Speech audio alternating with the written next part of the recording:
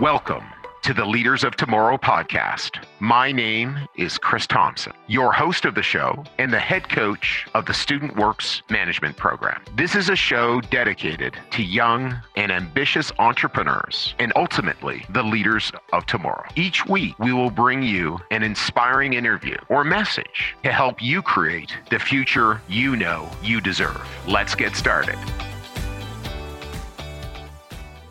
Welcome to the Leaders of Tomorrow podcast. Thank you so much for tuning in today. I was going to share about one of our values. One of our key values is one must earn the right to work here. First of all, for anybody who's ever run a small or a big business, the most important thing that you want to do is recruit amazingly well. You know, it's always something, and when you're talking to entrepreneurs, you know, you talk about how do you get good people? Wow, it's so hard to get good people. Wow, it's so hard to get reliable people.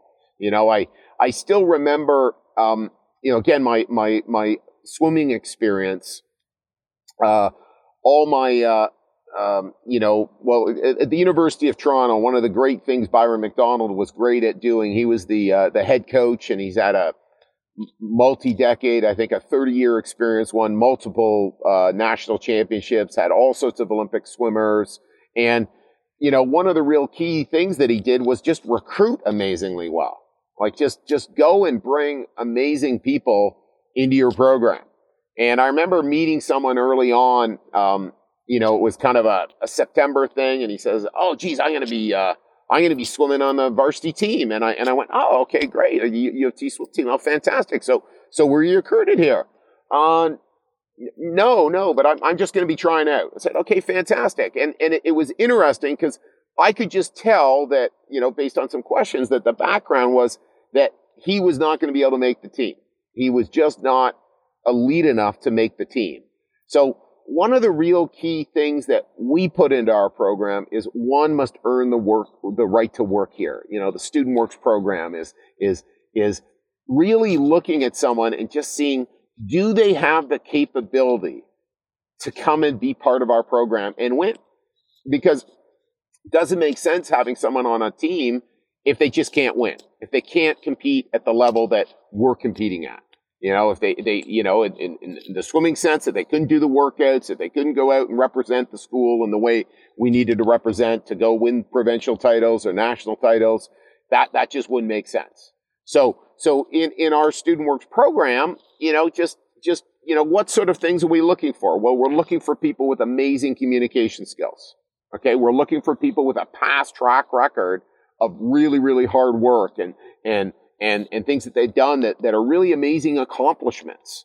Okay. And so, you know, that's a huge component is earning the right to work here in a recruiting sense. You know, okay, I've accomplished that. Typically we screen through, you know, in face-to-face meetings, over 20 people to recruit one person. Okay. So that's kind of just gives people a sense of how we do it. When we're looking at our operators and we're coaching them about how to recruit painters and window cleaners and staff for their businesses, we actually have them talk about a lens of 6-to-1. For every 6 interviews, you could select one. Okay, and it's a great way to think about that. It's like, wow, I've done 3 interviews. Oh, I think all 3 of these people are great. Let's select them. No, not a good strategy. That you will not be able to identify top talent by choosing 3 out of 3. Okay, we've got to have a screening process to be able to identify top talent in your business. Okay, so that's the first component of our value. One must earn the right to work here. The next component is managing or leading them. Okay, so what does that look like? One must earn the right to work here. Well, during the recruiting process, we always need to set great expectations. Okay, this is what we expect. We expect someone to be on time. We expect them to do this. We expect them to do that.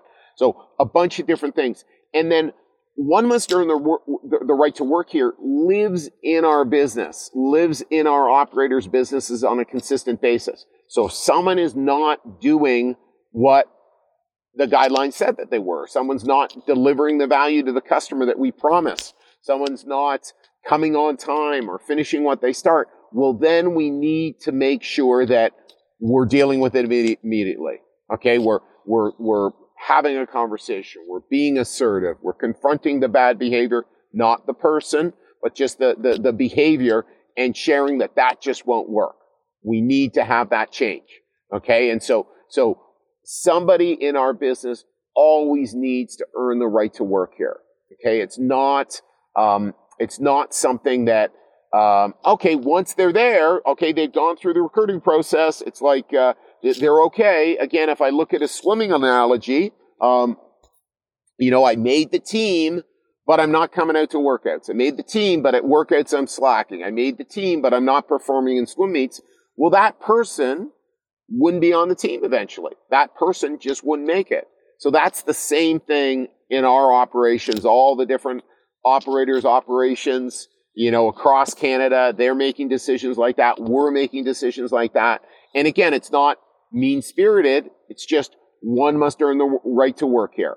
One of the things I like to share is that if I am no longer in the Student Works program, if I'm no longer providing the leadership, the role, the commitment, the focus as the head coach of that program, well, then I should step aside because I would not be earning the right to work here. Okay, so those same values have to live in everybody in the business, and when they don't, the business just won't work as well. Okay, so again, I hope this value resonates with you. I hope that you see, wow, I really like that. That's really neat. I could see how that would really work in my life. And so if that is the case, I would love if you could share this podcast. And I'd love if you could share this to people the most motivated, the person with the biggest future in front of them. The leader who really wants to go and do awe-inspiring stuff. And they're used to people telling them, oh yeah, you can't do that. No way. That's impossible. Okay, well, hey, come and tune into us because we're going to let you know, hey, it is possible. We're going to be excited by the opportunities, excited by what's possible, and share a bunch of values that are actually going to support them to do amazing stuff. So again, thanks so much for tuning in, and you just have a fantastic day. So have you ever struggled with managing all the massive amount of data and choices that there is in the world today? Have you ever been challenged with deciding what critical habits do you need to really make your future extraordinary? Well, I certainly have struggled with that. And that is why I put together an amazing package for you, the 4 Referability Habits Advantage. These habits are so powerful that when followed, they completely change the game for people and allow them to operate on a whole other level. If you're interested in getting your hands on the 4 Referability Habits Advantage, just jump over to www.leaderspodcast.ca/habits and download it for free. These habits will help you gain the respect of everyone you deal with so that you can land those important referrals in your life and business. Once again, just go to www.leaderspodcast.ca/habits and download the 4 Referability Habits Advantage.